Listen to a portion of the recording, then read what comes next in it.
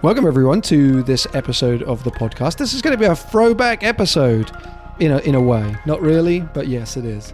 In that when I first started the podcast, I did a lot of Road to High Five episodes of High Five staff.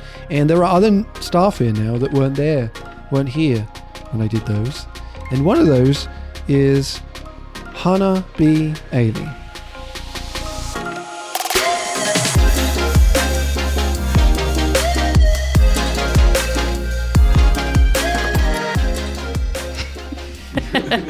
I think that's the first time anyone has said my name like that. I really appreciate it. Hannah B. Ailey. Hannah Bailey is one of the training team. And so I'm sitting with Hannah here and we're going to do a Road to High Five episode. So the first question I asked everyone is the question I'm going to ask you. And that is, how did you even end up a high five? I just went for a really long walk one day and stumbled upon just some people playing.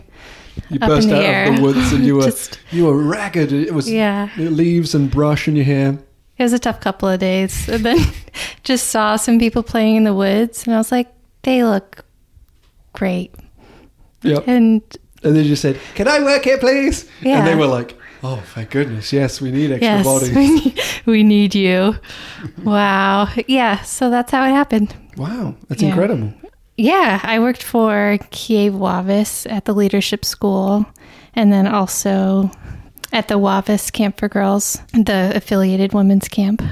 So I was there for 2 years and then met Sam Copeland, who is on the Edge of Leadership team here. Yeah, during the winter time when we didn't have programming for the leadership school I worked for, the Killington Mountain School. There's a transition period from the Kiev stuff to the ending up at High Five. What was that for you? I was really lucky. Rob Riley, one of my supervisors at the leadership school at Kiev Wavis, he's just a wonderful mentor and really invested a lot of time and energy into, I guess, developing my skills because he saw that I had interest in the challenge course world and experiential education. So through KW, they sponsored me to come and do some workshops here at High Five. And Sam and I just fell in love with all aspects of it. The people, the type of training, just High Five's approach to just education in general. And that really stuck with us. And then I was able to do a Beyond Basics level 2. I think I realized how much I didn't know. And I had so much more to learn and to grow. But even with like transitioning to work at the Killington Mountain School full time, I really wanted to keep up my skills. And so I came back and did some more training as well because it just felt important to me. And I felt like eventually I was going to want to pursue this world in some capacity. One of the people that was in a level 2 training that I was a participant in, it might have just been right before I got hired here, was Cam Miller, who you know from Kiev. So it's like those kind of connections with different people, I think are equally as important as sometimes the skill acquisition. And I think sometimes that's forgotten about. That's totally true for me too. It was the people drawing me in. Just how comfortable folks made me feel here, or just in this world in general. That's definitely was the key. Yeah.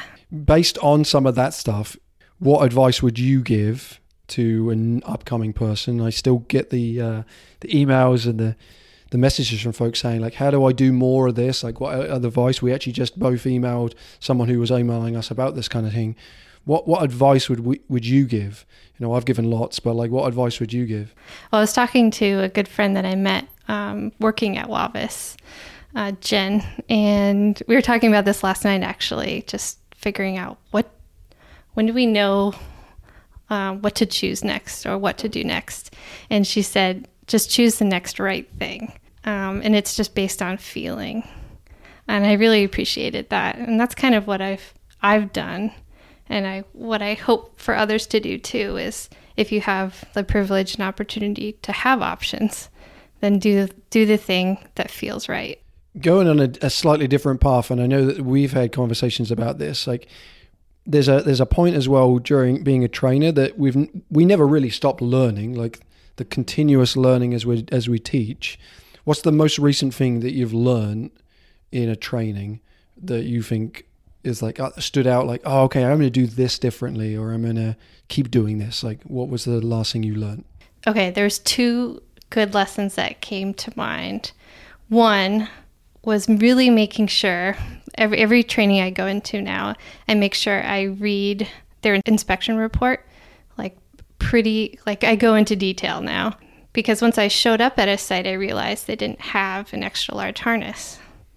And because most of the time, the folks that are using their harnesses are like young kids. So it just didn't cross their mind to order a extra large harness. But when I was doing a training, there was need for one. And so I figured out a way to make it work for that person, but it was just it was the worst feeling. And so now I always make sure I have an extra large harness wherever I go. So that was tough, but we made it work. Recently, at an open enrollment training, I skipped doing the norms. So creating like an us, not us list, whether it was at the beginning or towards the middle or the end, I realized maybe I do want to focus on doing an us, not us list, or just talking about norms during a training in general. This one particularly, there was just a whole spectrum of skill and experience, which was great for many reasons. But it did interfere at times when people would maybe interject and add very valuable information, but some folks just weren't quite ready for it yet. And we had talked about this, but it wasn't stated in a norms that we could then go back to and check in on hey, are we sticking to what we decided as a group to make sure we're keeping each other in check. So that's something I want to make sure I at least attempt to do, even though the folks are completely new to each other. In that case, that would have been helpful. I brought up this is a previous episode about being more vulnerable. Is there a moment where you've made a mistake that you think is a valuable lesson for other people? Yeah, so many. Oh my goodness. And at the end of this, Hannah lost her job. This was a trick. Wow. From little nuanced things to, oof, wow, how did I not see that? When I was doing contract facilitation work for High Five, we were working with a program, in a historical program here at High Five. There was a moment where I was like, you know what? I'm going to facilitate this low element like I saw Ryan McCormick do. It was very fluid, just open, not a lot of, rules, outlining the basic standards and spotting considerations. And it was, not entirely the way I usually run a low element, but I was like, okay, I'll play around with this. The participant was going across the Pirates Crossing piece of our Mohawk Ironworkers walk, and that can be pretty tricky. It's this low cabled element, but there's two ropes crisscrossing, and so they meet lower in the middle. And so this participant was going across, and at the center, whether the spotter was just surprised or just wasn't ready for it, the participant launched forward and scraped up her face. Her spotter stepped to the side, and I just felt like the worst person alive. This poor innocent human just scraped her face up when I could have maybe, said we're all going to have 4 spotters, but. And then another time you could have done that would have been fine. So there's that balance. But I think that probably I can think of the lesson I draw from that is the authenticity of your own style. I have done so many times copied someone and it been a massive flop. And the other one that always jumps into my mind, when I was kind of overseeing the course at Wavis, I helped do internal training for camp staff. And so they're mostly belaying young campers. But then on Parents' Day, there's a whole new dynamic that I just didn't think about. We really didn't have to, we did go over the concept of what happens when you're belaying someone who's quite heavier than you, But this was like, just times 10, having parents come out on the course. And I just remember someone just being surprised by that as someone belaying a larger dad. And I just felt like I didn't do my job or didn't do them a service by going over that at some point during the training. That's just not something I anticipated as a new course manager there. Another good lesson there in terms of whatever you do regularly, like whatever the norm is, when the norm changes, do you have any plans for like the non-normal?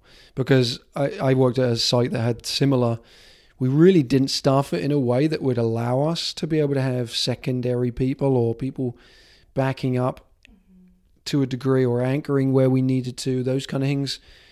It was often exactly that, like it's kids, so we're going to not need certain things. And then when there was family camp or something where adults came into play or a teacher decided they wanted to climb, that's where you'd see suddenly your staff getting lifted into the air.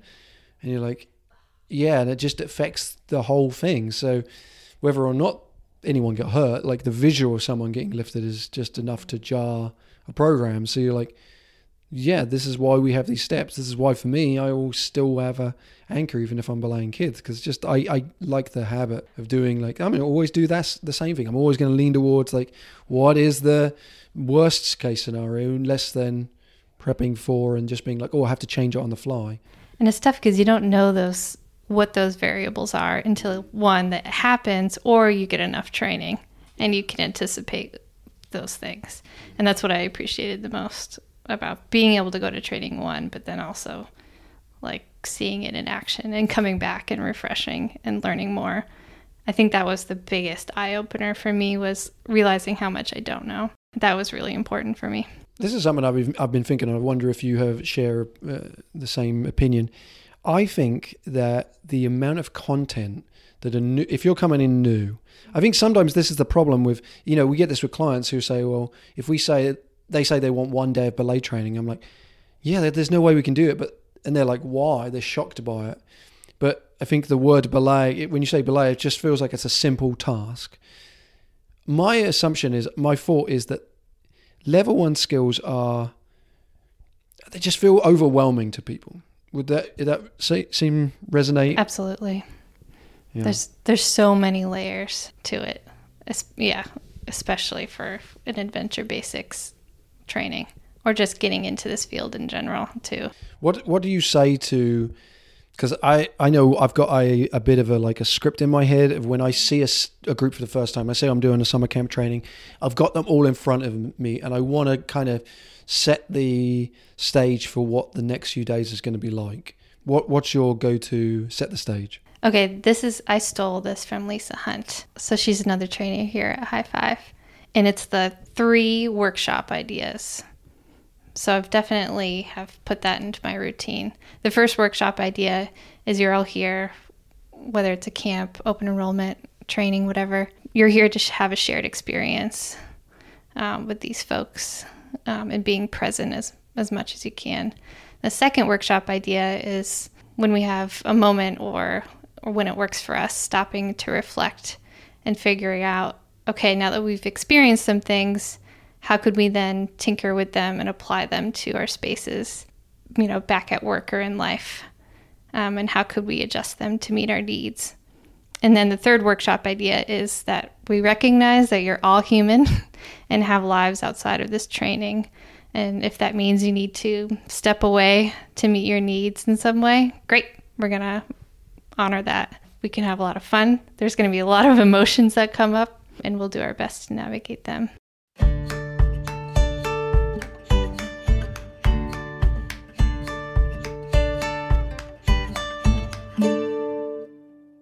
If you are looking for a new, versatile, low activity that you can fit into a classroom space or any indoor location, then I highly recommend you checking out The Cube. Now, The Cube is our spin on the classic spider's web activity, but is designed with more purpose and portability. So what's really awesome about the cube is the ability to be able to give it to your participants, have them construct the main shape of it, have them also construct the challenge for themselves. And there are a number of variety of activities. We have written up 18 of them. So I'm going to put a link in the description of this episode where you can find out more about the cube. And please reach out if you have any questions. You can do so by finding me on Instagram at Vertical Playpen or by emailing podcast@highfiveadventure.org. That's podcast@highfiveadventure.org. Thanks for checking out the cube, and let's get back into the episode.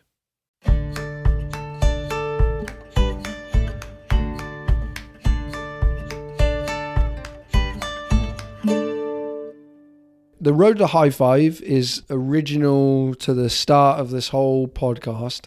And in that, I asked the same question to every single person. So I'm going to bring back the same question. Would you rather fight 100 horses that are the size of a duck or one duck that is the size of a horse? Yeah, the one duck the size of a horse. Mm-hmm. And your reason? In my mind, it's just really cute. And we just become best friends like Clifford the Red Dog. My competitive side, I mean, yeah, I could fight if I had to, but I would try to find some common ground. I am like struggling to picture Hannah Bailey fighting. I can definitely see the alternative making a friend. Yeah. When you say it's cute, what about it is cute? The eyes and I don't know, the feathers. Like, can you just imagine like big fluffy, That's huge true. feathers and the huge. feet, like just adorable web feet, Yeah. even though they're massive. Mm-hmm. I know that's weird, but in the cute little. It's tush. It's cute little tush. Gotta say butt. It's It's cute cute little butt. tush. Well, yeah. Yeah. That's just what the waddle. I that's mean, the name of this episode. that's amazing. A big waddle. Okay. Well, the name of this episode will be Duck Tush. Perfect. Yeah, that's in alignment with Yeah. me. Yeah. Well, thank you for talking to me, Hannah B. Ailey. It's nice talking to you, Phil Brown. Be around. There we go. Okay, bye. Okay, bye. Thanks for listening to Vertical Playpen. And then what about thanks for listening to High Fives podcast? Can you do it? Okay, try. Thanks for giving I think a pasta guy. Do you have a dad joke for us? And I know that you just read a Laffy Taffy, but you don't have to use as terrible as a Laffy Taffy. But do you have a dad joke I can throw in at the end? Okay. My favorite joke I also stole from my dear friend Caitlin Ward. I love fish jokes. I don't know why. Okay. I just find them funny. Yep. What did the fish say when it hit a wall? I don't know. Damn. That is a good fish joke. Yeah. That's a great fish joke.